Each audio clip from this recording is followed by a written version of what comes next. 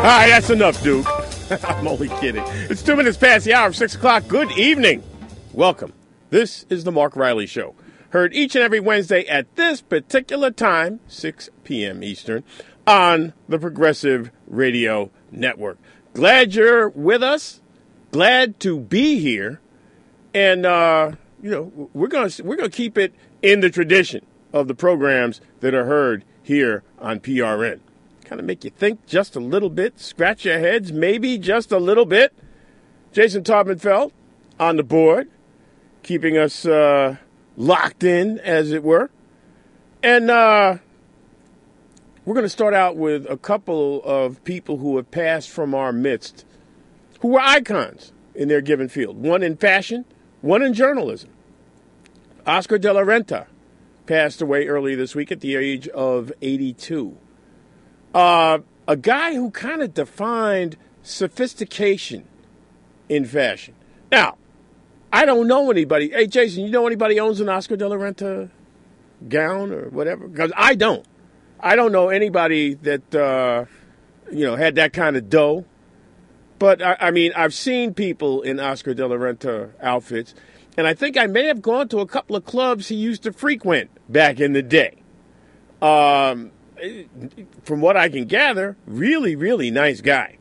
Had a place, I think, up where I used to go to school. Actually, he built it after I went to school, because I went to school there when dinosaurs roamed the earth. But, a really big kind of palatial sort of place up in rural Connecticut.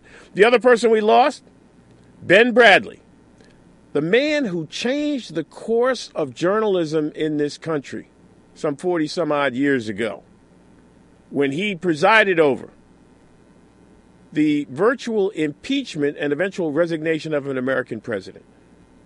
He was the editor at the Washington Post, and he was encouraged by publisher Katharine Graham to go after the news that Bob Woodward and Carl Bernstein had been developing, story that they had been developing about this Watergate scandal thing. And, against the grain of what was then the D.C. norm, Ben Bradlee said, go ahead. Go where it takes you. And they did. So Ben Bradlee, we lost at the age of 93 years old. So how we do things here is kind of like this. We have a group of top stories picked by moi.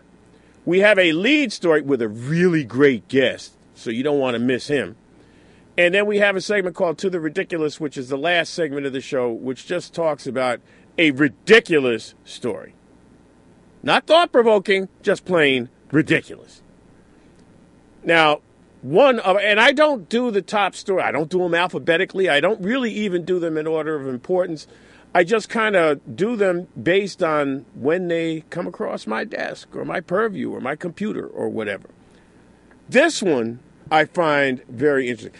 Hey, Jason, you notice how they're not talking so much about the Ukraine anymore? It's gone.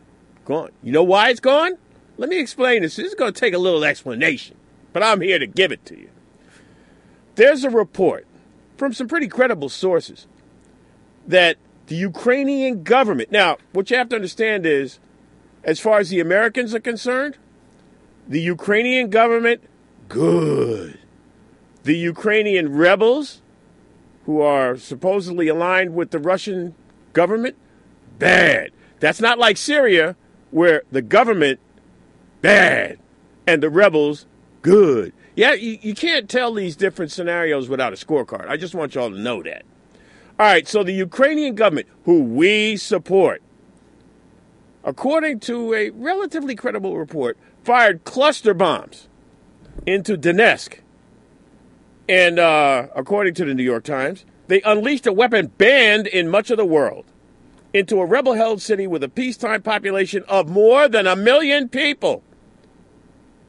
Sites where the rockets fell on the city on October 2nd and October 5th. So this is fairly recent. And it is subsequent to kind of like a ceasefire peace treaty that was signed by both sides. The attacks wounded at least 6, killed 1 person, a Swiss employee of the International Red Cross. based in Donetsk. Now, the New York Times likes to hedge their bets. They don't want to say, hey, the people we're backing are doing something, how best to put this, ugly? But that's what this report says. Now, what happens with cluster bombs is that they shower small bomblets around a pretty large area. And if it's true, this is what the Russians have been saying all along. Imagine that. They're right and we're wrong on this? Senior arms researcher at Human Rights Watch, Mark Hisney, says, quote, "It's pretty clear that cluster munitions are being used indiscriminately in populated areas, particularly in attacks in early October in Donetsk city. The military logic behind these attacks is not apparent, and these attacks should stop because they put too many civilians at risk." Now, I didn't know that the Ukrainian military has press officers, but apparently they do. They deny their troops had used the cluster weapons and said the rocket strikes against Donetsk should be investigated once it was safe to do so. And, of course, they say, well, the Ruskies may have gotten this stuff to some of the rebels, blah, blah, blah, blah, blah, blah, blah. Human Rights Watch says that the weapons have been used against population centers in eastern Ukraine at least 12 times during this conflict, and possibly many more. So the Ukrainian government, who we support, has been cluster bombing its own people. That's what this report says. Now, never having been to the Ukraine, never having, sat down and had an intense political discussion with a Ukrainian, I can't say the report is valid, just, right, wrong. I don't know. But I can tell you it ought to lead to some questions. And one of the things it ought to lead to is the question of why the Ukraine, which was like front burner. Hey, Jason, what was that, 3 months ago? Yeah, 3 months ago, front burner. Now, no mas. Not so much. Although, this Time story, pretty painstaking, pretty thorough, and pretty lengthy, to be honest with you. Closer to home, and when I say home, I'm talking about right here in the good old USA, and specifically in New York, where we happen to be broadcasting from. Run up or west, yo. Anyway, let me stop acting like a 20-year-old when I'm nowhere near sane. There's a Republican guy who's running for governor of New York State. And mind you, this will become more apparent when we talk to our guests later on. I, in my old age, am less partisan than I used to be as a younger person. I vote a certain way, but that doesn't mean I am blind to the foibles of the party that I may align myself with on a regular basis. But in this case, the guy that said this is a Republican, a guy named Rob Astorino. And he said, and there have been many others who have said the same thing, but this guy would be governor of New York State. Flights carrying passengers from Ebola-stricken nations in West Africa should be turned away from New York airports. Turned away from New York airports. Now, understand, folks, what that means. Because, see, people are panicked enough. The Liberian community on Staten Island here, which, by the way, is the biggest Liberian community in the United States, maybe in the world outside of Liberia. I mean, they've kind of like had to hunker down because people look at them and they say, oh, my God, Ebola, Ebola, Ebola. Here's the problem. Astorino is calling for this despite the fact that it means that Americans who may have gone to West Africa to try and stem the tide of the virus could not return. They would become stateless until Rob Astorino said it was cool. That's his proposal. And by the way, he wants the state to do something about this, which is why it should be in the To the Ridiculous segment, because the state can't do anything. The state doesn't shut airports. States don't ban flights. The feds do. Now, the feds have talked about kind of shunting people from West Africa to about 5 airports across the country where people can be monitored and quarantined, et cetera, et cetera, et cetera. But that's not the same as saying don't land here. All right. Astorino says, quote, "We can't just keep our heads in the sand and pretend it is not happening." Nobody's putting their... I don't know of anybody that's put their heads in the sand and pretend it's not happening. But I think the solution here, and we talked with a guest last week from Yale University about the actual efficacy, the health and science efficacy of banning flights from West Africa or from wherever, for that matter. And she said that it's not going to solve the problem. It will not solve the problem. How will they know, for example, if somebody didn't come from a second or third or fourth country? All right, you ban the flights in the States, you go to Budapest, and you change planes, and you go to Stockholm, and you change planes, and you head on over. And what if they see if they see Sierra Leone or Liberia stamped on somebody's passport? No, you can't come here. Or, I mean, logically speaking, it would be almost impossible to ban the flights that Astorino's talking about. Almost impossible. I guess not completely impossible, because he says this with a straight face, and he wants to be governor. Now, he's down 21 points in the polls to Andrew Cuomo, so, I'll leave it to you. The New York Times had an editorial, and in a few minutes we'll be talking to a very special guest. I'm not going to tell you who he is. You've heard his name before. He's been on television, been on radio. I've interviewed him any number of times. Brilliant, brilliant mind. But at any rate, before we get to that, I do want to have one little coda to the Ebola thing. All right? The Cubans, and this is a New York Times editorial acknowledges this. The Cubans, right? The headline of this editorial, Cuba's impressive role on Ebola. I'll repeat that. Cuba's impressive role on Ebola. Now, let me tell you why it's impressive.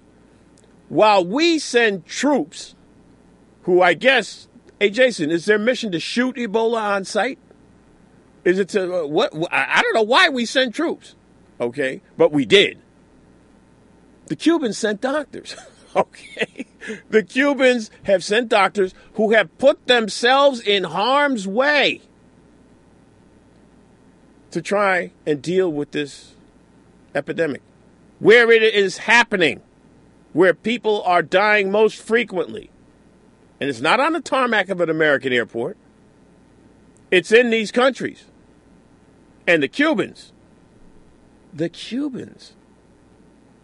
are enemies. The ones you can't even buy. Well, never mind. I won't even say you can't even buy a Cuban cigar, but you can't legally. They're the ones that are stepping up. And it's not the first time, ladies and gentlemen. You may remember that Cuban doctors assumed the lead role in treating cholera patients after Haiti's earthquake in 2010. Some of them went back with cholera. But it didn't stop the Cubans from helping. They actually created a quick reaction medical corps and offered to send doctors to New Orleans in the wake of Hurricane Katrina. We didn't take them up on it. We probably should have. Quiet as it's kept, and I know most of y'all probably aren't even aware of this, Cuba is one of the biggest partners with the United States in the interdiction of drugs in the Caribbean. See, because the Cubans don't play with drug dealers. They kill them. They found, Castro one time found somebody in his government was dealing drugs, tried him, convicted him, executed him. Now, I'm not in favor of the death penalty. I'm not. But the Cubans don't play that. And quiet as it's kept, the Cubans have probably kept more drugs out of the noses and veins of American kids as any other jurisdiction outside this country, and I'm not even sure we're doing that great of a job. All right, ladies and gentlemen, we've got a very special guest. He is my good friend, and he is the Washington correspondent for The Nation magazine. He is the great John Nichols. John, how you doing, buddy?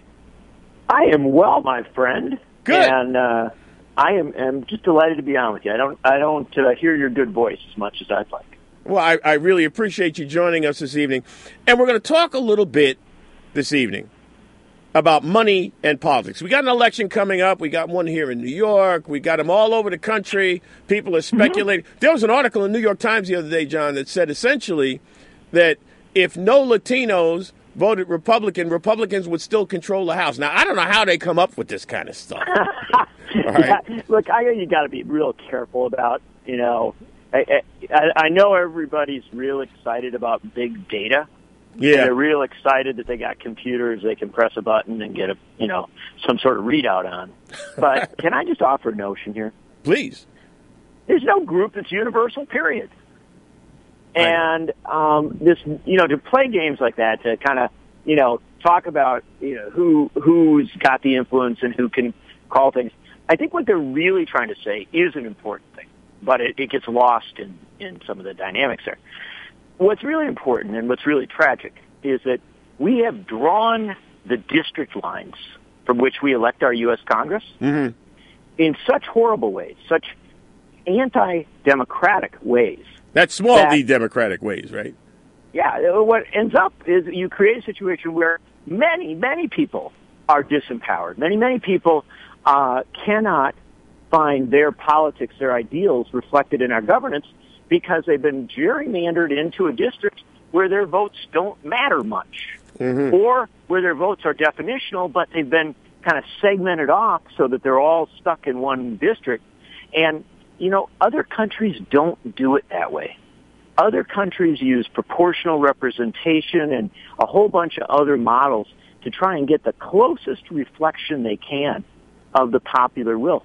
Do you know that, let me give you a sense here, Mark. If we had a clear reflection of the popular will in our congressional elections in 2012, well, you had more than 1 million more people vote for Democrats than Republicans for the House of Representatives. Yeah. We'd have a Democratic House of Representatives. Imagine how different the last 2 years would have been if you had Nancy Pelosi in charge of the House of Representatives rather than John Boehner. Excellent. And democracy would have given you that result. And so, it's important to understand, yes, many people are disenfranchised. Many people are kind of drawn out of the process. But that's not a game. That's not something we calculate out, oh, well, these people, if they didn't even vote, it wouldn't matter, blah, blah, blah. No, that's a wake-up call. Absolutely. That's a demand to us to get more engaged and to really address this crisis of gerrymandering. John Nichols is our guest, Washington correspondent for The Nation magazine. John, there was a story in the Times that was headlined, How Billionaire Oligarchs Are Becoming Their Own Political Parties. Not content to just kind of like pull the strings on the two major parties, they've kind of like created their own thing. Tell me a little bit about how that's going and how that happened. Well, I mean, the fact of the matter is that we tend to talk about politics on a radio show like this or on, television or basically in most newspaper and magazine articles as if it was a sport with very, very clear rules, that everything was done, everybody played within the lines, everybody, if their ball touches the net, they recognize that, That's not how politics is really played if you're a rich guy. If you're a rich guy, if you're a group of rich people, what you do is you start to interact with usually other rich people. You pool your money. It's a cooperative effort. The Koch brothers never do anything on their own. They have these secret meetings out in California where they get a bunch of lesser billionaires and millionaires together, and they all decide how they're gonna move on things. But then what individuals do, one of the things they do that's really quite fascinating, is they find a bunch of political consultants they want to work with, and they say to these consultants, hey, let's go into races all over this country as so-called independent expenditures And let's define the races across this country. Let's become a political entity unto ourselves that decides who wins and who loses by the amount of money we flow in. And it also begins to shape the political party we may be more closely aligned with, and even sometimes define the opposition party. And so, you understand what I'm saying? Yeah. It's because the way that they are playing politics, the way that the wealthy and super wealthy play politics, is not worrying about, this party or this candidate. That's kind of old school. What they worry about is a transactional politics. And it's a multi, kind of a too big a word to explain a very simple concept. Well, tell us about that, though. Yeah, it's a transaction. They go into politics to create a result that's good. It's like you go into the store. You go into the store, you got money in your pocket, you buy the things you want. Mm-hmm. They buy the politics they want. That's dangerous, though, isn't it? John, that's dangerous to American democracy. Well, it's the end of it, to be honest. Unless it's exposed, challenged, and changed, you end up with a situation where, to give you an example, let me give you a really good example of how it works. We decide we're going to reform our healthcare system. Everybody in the world says, well, you really want to make it a human right, you want to make healthcare right, you get the profit out of it, right? You move these private companies out of it, and you have a single-payer system. You have a system like our Medicare system, our Medicaid system, whereas the government, oversees it. You have maybe a private doctor and all that, and all these separate hospitals, but at the core of it, the payment system is run through the government, like we do with Social Security as well. And the interesting thing of that is that it works really, really well. But what happens when we reformed healthcare in the United States? Well, when we reformed healthcare in the United States, that idea was from the beginning officially off the table. Off the table. I knew you were going to say that. Everybody said, we're not going to talk about that. That's impossible. Now, is that impossible because Barack Obama and quite a few Democrats who at one time or another in their lives had spoken quite favorably about single payer don't like the idea? No. It's because there's so much money, so much special influence, so much pressure on our politics that even good people start to think it's impossible to do the right thing. And so the billionaires start to change. They don't just change. It's not like they just buy a bad guy, right? They buy the process to such an extent that we start to refuse to do the things that we know we should do. And that's devastating because at the end of the day, people aren't stupid. They look at it and they go, well, why is this happening? This doesn't make any sense. Why, when you have a massive multinational oil company spill oil all over our Gulf of Mexico, despoiling that area, threatening the ecosystem of the entire region, why do you say to the company, oh, well, you can clean it up, we'll watch you? Why don't you say to that company, no, you have lost your franchise here. You can't do that. We are sending in the Army Corps of Engineers. We're sending in whatever we've got. We're going to clean this up. We're going to make it exactly right. We're going to make you pay for it. Yeah. We'll present the bill when it's all done. But, John, you mentioned something, and our guest is John Nichols, Washington correspondent for The Nation magazine. John, you mentioned something we were talking off air before, before today, about how these oligarchs, these billionaires, don't just put money in to get a particular result. They also begin to dictate strategy, do they not? Without a doubt. That is a very big deal. I'm glad you brought it up, Mark, because this becomes a reality. What do billionaires like to do? They like to throw money in and get immediate results. And so they hire top consultants. They interact with some of the smartest political minds in the country. Unfortunately, quote unquote, those smartest political minds tend to believe that television is the be-all and end-all of our politics, and they have an almost religious faith in the negative commercial. The idea that you put a commercial on, you say the other guy or the other gal is so incredibly horrible that even their own supporters won't vote for them, and that somehow that's going to make the thing work. But by the nature of that process, it's all about telling people not to vote. It's all about dialing down the turnout. Now, whether you're a liberal billionaire or a conservative billionaire, and there are actually a couple liberals, whether you're a Democrat or Republican, if you're playing that game of dialing down the vote through negative commercials, that is, at the end of the day, going to benefit the status quo, and it's more often than not going to benefit the Republican Party and more conservative politics, because low turnout, disengaged electorate, as we well know, tends to skew to the right. Yeah. And so this becomes, as they dictate strategy, and I don't even think this is intentional. I'm not even sure that they all, this is just a byproduct of what they do. But they don't put the kind of energy into maintaining real old-school grassroots politics.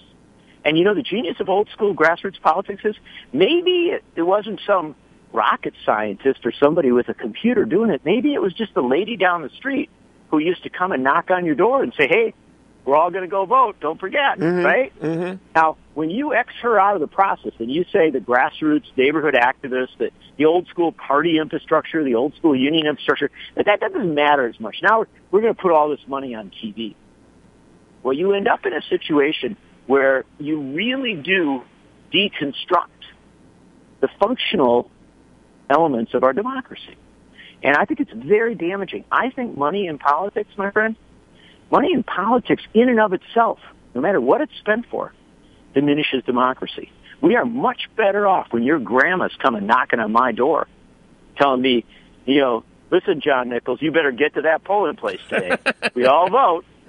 That matters a lot more than whether I'm influenced by some negative ad on TV. But now, John, have we come too far? Are we at a point now where we can't really go back to that anymore? Because Citizens United says it's a wide open ball game, that anybody can contribute whatever they want to whomever they want, et cetera. And there's nothing in Citizens United that says that oligarchs cannot start dictating strategy and on the other side of an election dictate policy. So there sure isn't. In fact, it basically says that. Yeah, exactly. So far from banning it, it essentially empowers. But now, what do you say to people who look at this? And mind you, here in New York City, we only had 1 million odd people vote in the last election, contrasted with 2.69 million people who voted in 1950, for God's sake. Oh, I know. No. I see this all over the country. We have so diminished our political participation. And it's especially true in primaries. Yeah. Primaries across this country this year, with all this money flowing in, we've had in many states record low turnouts in our primaries. It's unprecedented, and it's also very damaging. If we were doctors, we'd look at this and we'd say the patient is sick. Yeah, very ill. These results aren't working. And so, you ask, is there any way to fix this thing? Can we do anything to make it right? My friend, it's a very simple answer. Yes, we can. And we have to. We're going to have to amend the Constitution of the United States to say money isn't speech, corporations aren't people, citizens have a right to organize elections where the vote matters more than the dollar. We're going to restore some semblance of order to our politics so we can have fair and free elections. And you say to me, well, Mr. Nichols, that sounds overly optimistic. We never amended the Constitution before. It was handed down in stone to Michelle Bachmann. Well, with all due respect, we've amended it dozens of times. The founders amended it 10 times in the first 4 years. Then they amended it again when the Vice President of the United States shot the Secretary of the Treasury. They decided they needed a new way to elect vice presidents. We amended it to give African Americans the vote after the Civil War. We amended it to give women the vote in 1920. We amended it to give 18 to 21-year-olds the vote so that if they got sent off to fight in a war, they might have some say about it. Mm-hmm. We amended it to get rid of the poll tax.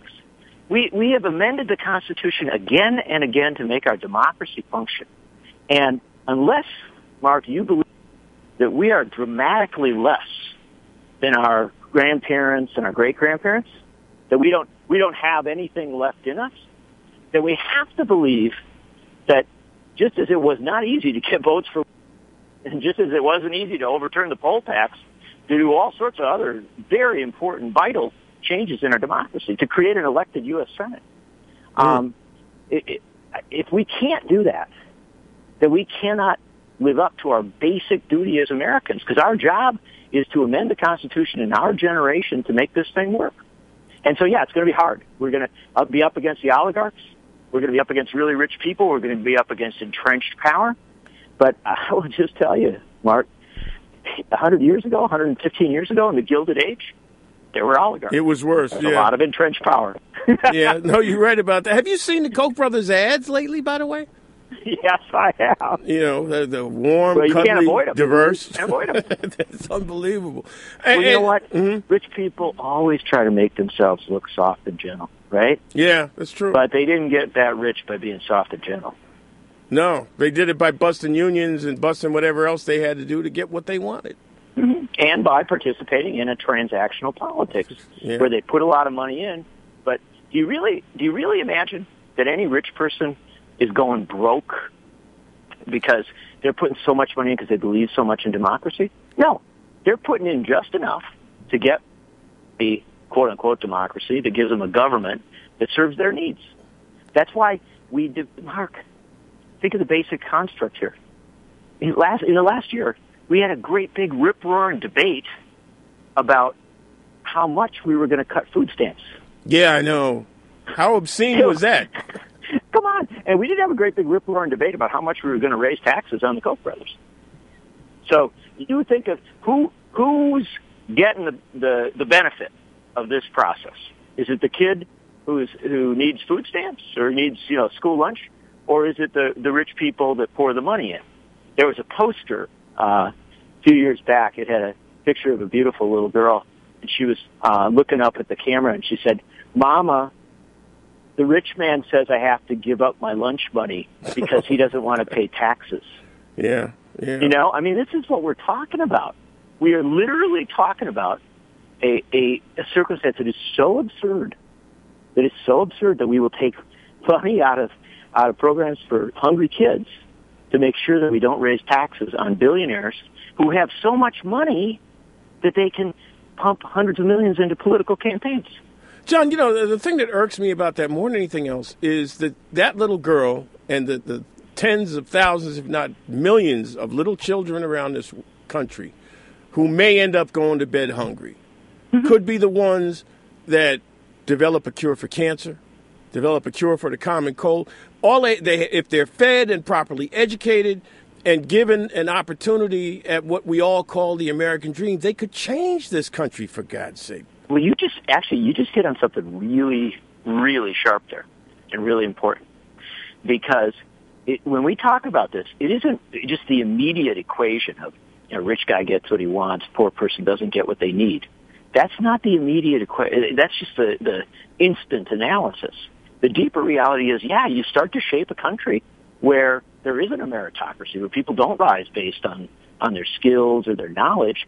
They rise based on their political connections, on the money that they've got. And the greatest of our founders, the wisest of our founders, was Tom Paine, who wrote Common Sense. And he devoted a huge portion of Common Sense to arguing against the monarchy, against the British crown, on the basis that generationally the British crown degenerated. That maybe once, hundreds of years ago, there had been some bold, great king, but, it seemed like each generation the kings got, more petty, more absurd, more self-absorbed, and you ended up in a situation where, far from having the best and brightest in charge, you had some of the weakest and least inspired. And, Paine's argument was brilliant. It was part of what gave Americans the courage to revolt against the British Empire. Well, we ought to have a little bit of that same kind of thinking today. And that thinking ought to be that, yes, that poor girl I once saw when I was driving down in Mississippi covering a campaign, walking alone up a country road with her backpack, walking home from school, and she was going, I saw her, it was a long, long way up that hill. Yeah.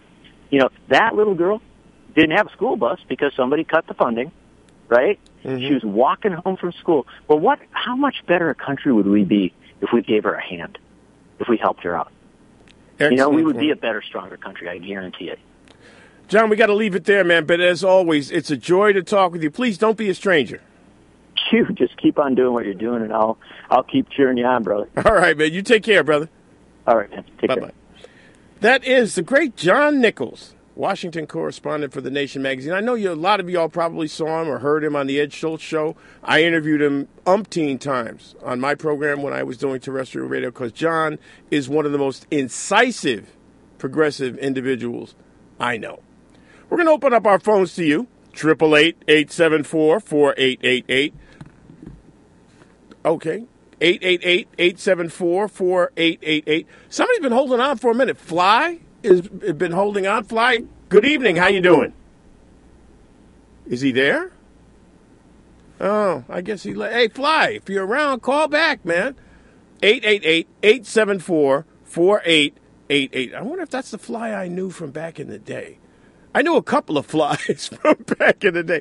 Jason, can we play a little music for a second? I'm going to collect my thoughts, and we're going to come back and talk about Obamacare, or the Affordable Care Act, why House Republicans alienate, quote, Hispanics, the death of Klinghoffer, and Mayor de Blasio makes a very interesting ruling that I'm sure greatly disappointed one of his friends. We'll be right back.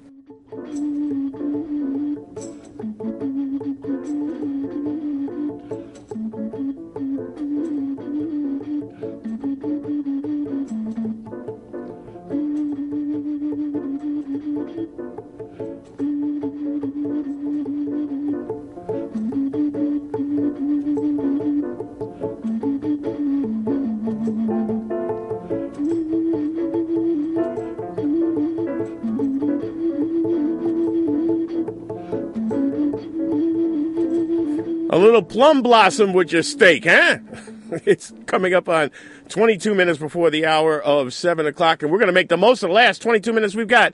We've got Fly from Is this Fly or is this Sly from Jersey? It's Sly from Jersey, Mark. Sly, how you doing, buddy? How's it going? I'm doing all right. I'm surviving, man. How you been? I can't complain. A couple of things. I saw your man George Gresham yesterday. Oh, yeah. Yes, 1199 had a big symposium on Ebola. Oh, wow, that's right. At the Javits Center. Approximately about 5,000 showed up. Wow. And they had it simulcast around to their other unions around the country. So that covered all their membership. And they really discussed Ebola, the effects. They also had CDC, the U.S. Public Health Service. They're catching it now, Sly. The CDC is catching all kinds of hell. Yeah, but there's a lot of information out there.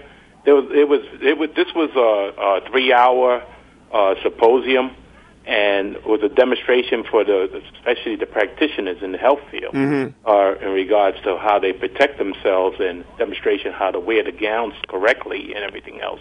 And the people were just very much interested. They were getting a lot of information because and it covered all healthcare workers, from the security guard in the hospital to the doctor.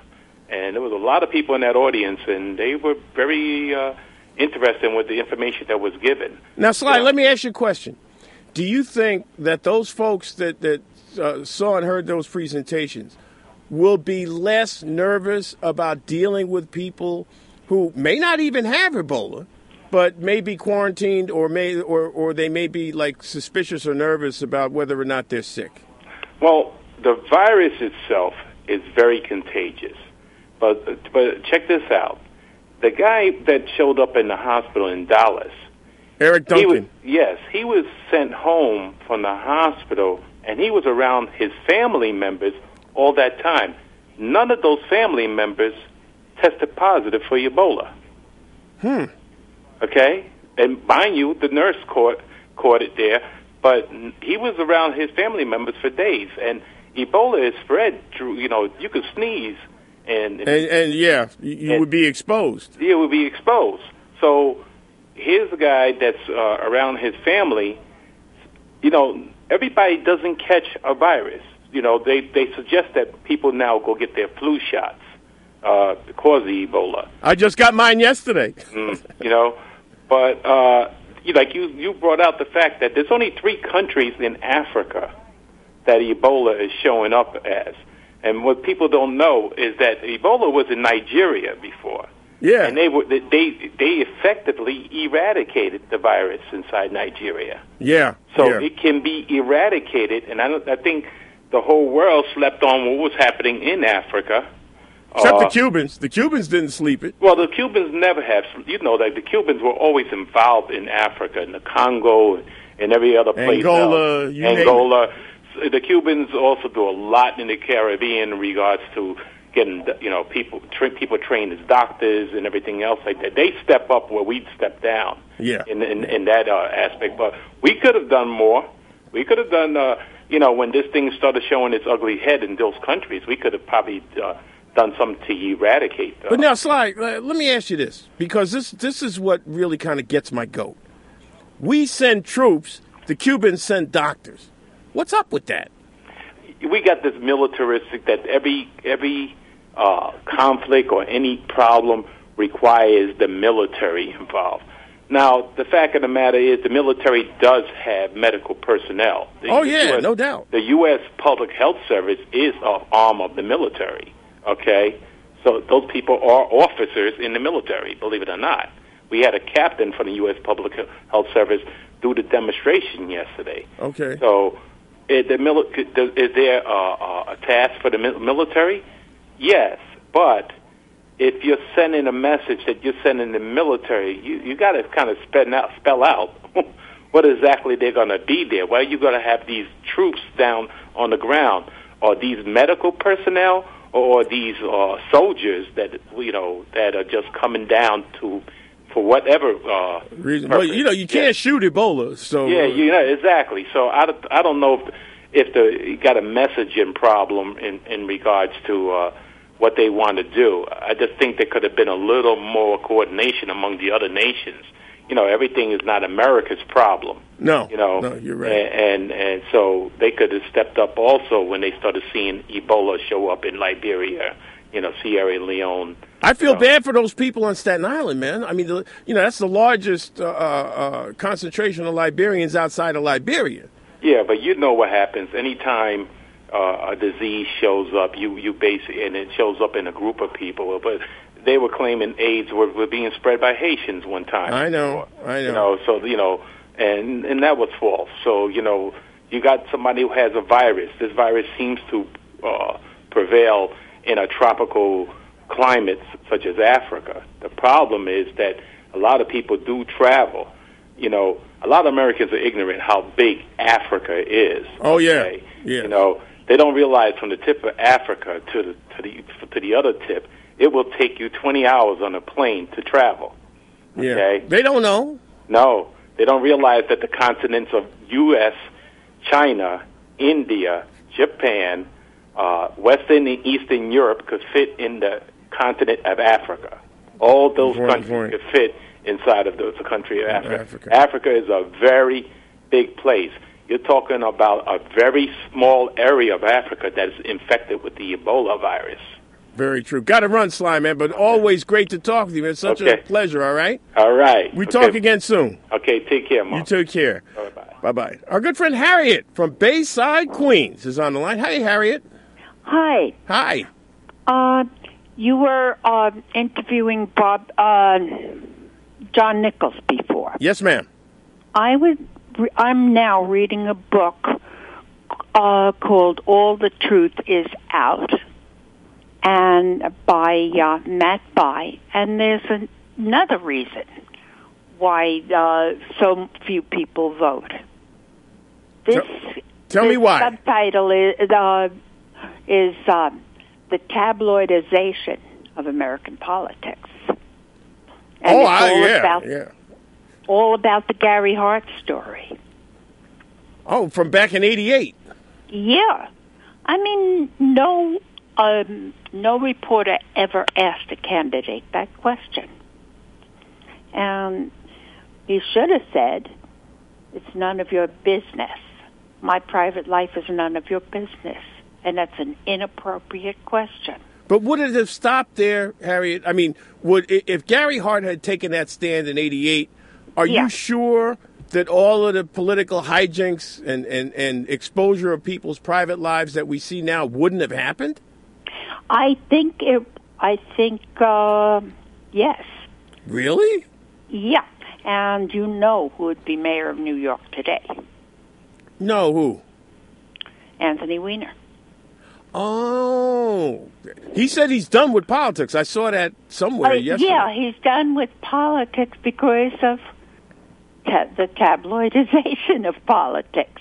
He had some really good ideas, Anthony Weiner. He had some really good ideas. Yeah. But, Harriet, he made some stupid judgments. He knew going in that America had become tabloidized, for want of a better term, and he should have known better than to do what he did. Oh, I want to say something else. Yes, ma'am.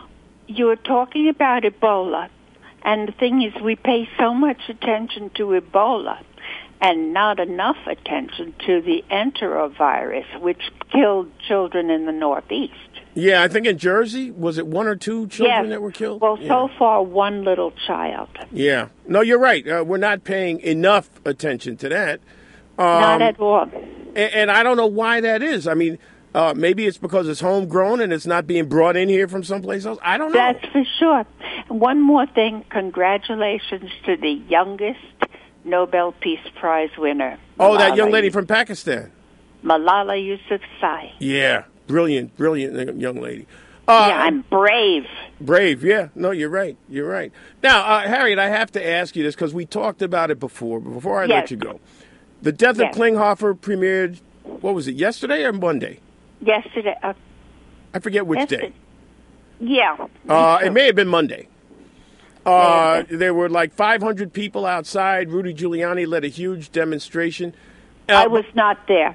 But what's interesting is the people who reviewed the opera were overwhelmingly positive about it.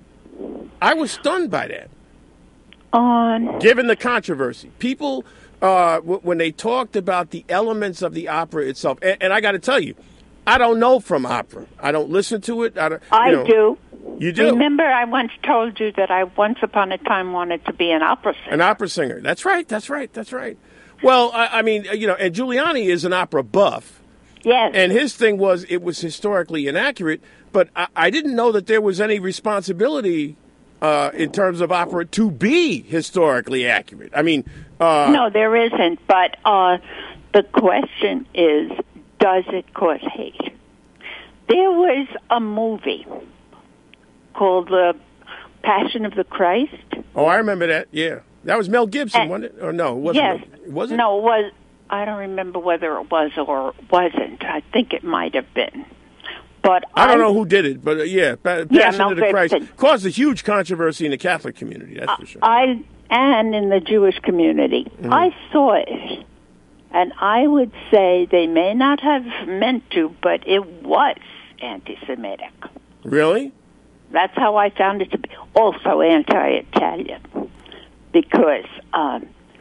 they made the Romans look like they were animals, barbarians. Let me ask you this. Yeah. Would a positive review of The Death of Klinghoffer sway you one way or the other about going to see it? No. You would not see it under any circumstances?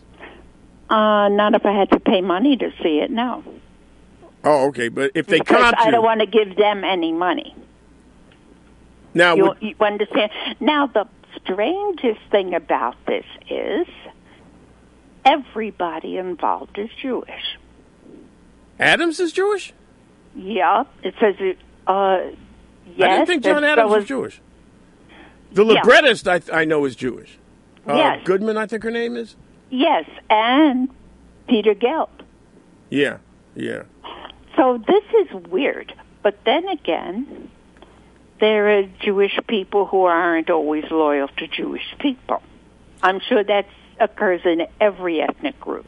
Well, yeah, it does. And I got to tell you, I'm a big John Adams fan. I remember like Short Ride in the Fast Machine and some of his work that I really, really loved a lot. Going back there was a piece he did called Christian Zeal and Activity, which is one of my favorite pieces of music. He wrote an opera called Nixon in China. Nixon in China, which they used a piece of it as a theme for a newscast. I can't remember what was it, Chairman Mao dances or something like that. Anyway, yeah. I have been a big fan of his work. I am not, at all conversant with his operatic output, if you know what I mean. But the reviews I've seen have said that some of the music to Death of Klinghoffer is absolutely marvelous. Gorgeous music. But what the critics say is that it puts Jews in a terrible light, and it puts the Palestinian terrorists in a better light. See, I wonder if that's, put it this way. I don't know. I haven't seen it. Yeah. Well, listen, I got to run, Harriet. I got a couple of stories to do, but thanks so much for calling. Always great to talk with you. Okay, thank you. Bye-bye. Bye-bye. I just had to get her sense of how that went, because Jason, I got to be honest, I was surprised at the number of positive reviews for Death of Klinghoffer.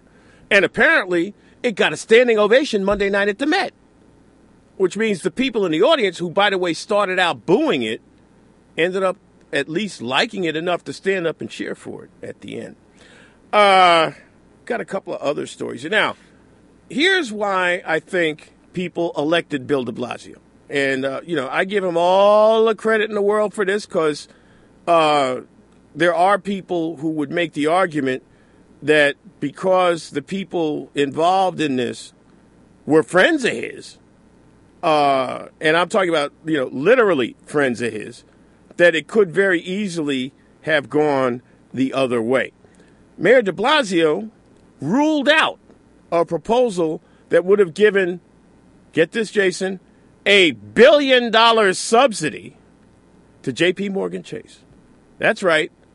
The big monstrosity eggplant that ate Chicago and part of New York, J.C. Morgan Chase. Now, the subsidies were for a new corporate headquarters. Now, if you've been in Lower Manhattan, it seems like every time you cross a street or turn a corner, there's like a mammoth J.P. Morgan Chase building. But I guess they need a new one. The mayor said the proposal for these subsidies was a non-starter. De Blasio said that wasn't a proposal we could live with, end quote. Now, he said, smaller tax breaks, we can talk. What they want to do, by the way, is build office towers on the far west side, probably to take advantage of Hudson Yards, which is the apartment complex that ate Chicago. What was interesting about this influence, his old friend, Harold Ickes, who I've met, was lobbying for Chase.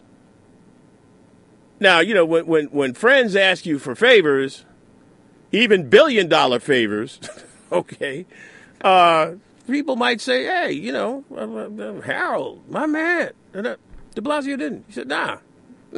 Now, mind you, that's not going to stop Harold Ickes. Anybody that's ever met the man knows he's nothing if not persistent. So he's going to keep on keeping on. He's going to try and get something out of de Blasio. But it's not going to be anywhere near $1 billion. To be honest with you, Jason, they shouldn't get a dime. As much money as they make. I mean, some of us have bank accounts at J.P. Morgan Chase. All that money they get from this and that and all these, derivatives and all that, they don't need no money from the taxpayer. And see, that's the thing that gets left out of the media coverage. When they talk about how much undocumented immigrant school children cost, they put it in the context of how much it costs the taxpayers. Oh, my God, I have to pay for them? But when it comes to $1 billion subsidy for a big bank, they don't put it in the same context. They don't say it will cost taxpayers $1 billion. Where do they think these subsidies come from? You think people dream this dough up? I wish I could. Hey, Jason, want to put our heads together and dream up $1 billion? Because the bottom line is that would come from taxpayers. Okay, now people might make the argument, well, we put a new headquarters, let J.P. Morgan Chase put a new $1 billion subsidized complex. That's going to, increase the number of jobs, and then there's more taxpayers, but they don't put it in the same context. And I mentioned undocumented kids because apparently a lot of them don't have the ability to go to school out on Long Island because some Long Island school districts kind of have a very difficult set of standards in order to prove residency. And if you can't prove residency, you can't go to school in some of these Long Island districts. The Affordable Care Act is losing its power as a campaign weapon. People have been, not people, politicians, people too, but politicians more than anybody else. They've been running against Obamacare since the phrase was coined. Oh, we're all going to be broke. Oh, it's going to kill employment. Oh, it's going to do this. Oh, it's done nothing like that. And the thing is, Obamacare as a bludgeon for Republicans, it's lost its mojo. It's done. It's finished. It's over. Why? Because some of those same Republicans are benefiting from Obamacare. Why does this cap? Were there glitches in the system? Absolutely. And I really don't like to ask a rhetorical question and answer it myself. But it's true. It's absolutely true. Now, listen, we're almost done, so I have to get to the ridiculous. Hey, Jason, do you know what a busker is? A busker is one of these guys who goes in the train and plays an instrument for money. That's a busker. That's a British term, by the way, but somehow American media, like the Daily News and them, they've adopted the term busker. All right? So there was a guy in Brooklyn who apparently was singing or playing an instrument or both on a subway platform. Cops told him, can't play. He told the cops, look, there's a regulation that says I can. The cop reads the regulation out loud to the guy and then tells him he's still got to go. When the guy didn't go, they busted him. I think they charged him with disorderly conduct or something. This is symptomatic of a larger question/problem, which we don't have time to get into today. The idea that police, if you're obnoxious or if you're whatever, or if they just don't like the way you look. And by the way, this is not new. They will hassle you. They will bend, shape, and twist the law. They will arrest you for stuff you never even thought about doing because they can. We'll get back to that another day. Jason Taubenfeld, as always, man, great working with you. Thank you so, so much. It's almost 7 o'clock on the East Coast of the United States. We're back tomorrow. Not tomorrow. Geez, we're back next Wednesday, live at 6 o'clock. My name is Mark Riley. This has been the Mark Riley Show. Have yourselves a great rest of the evening and a better week ahead.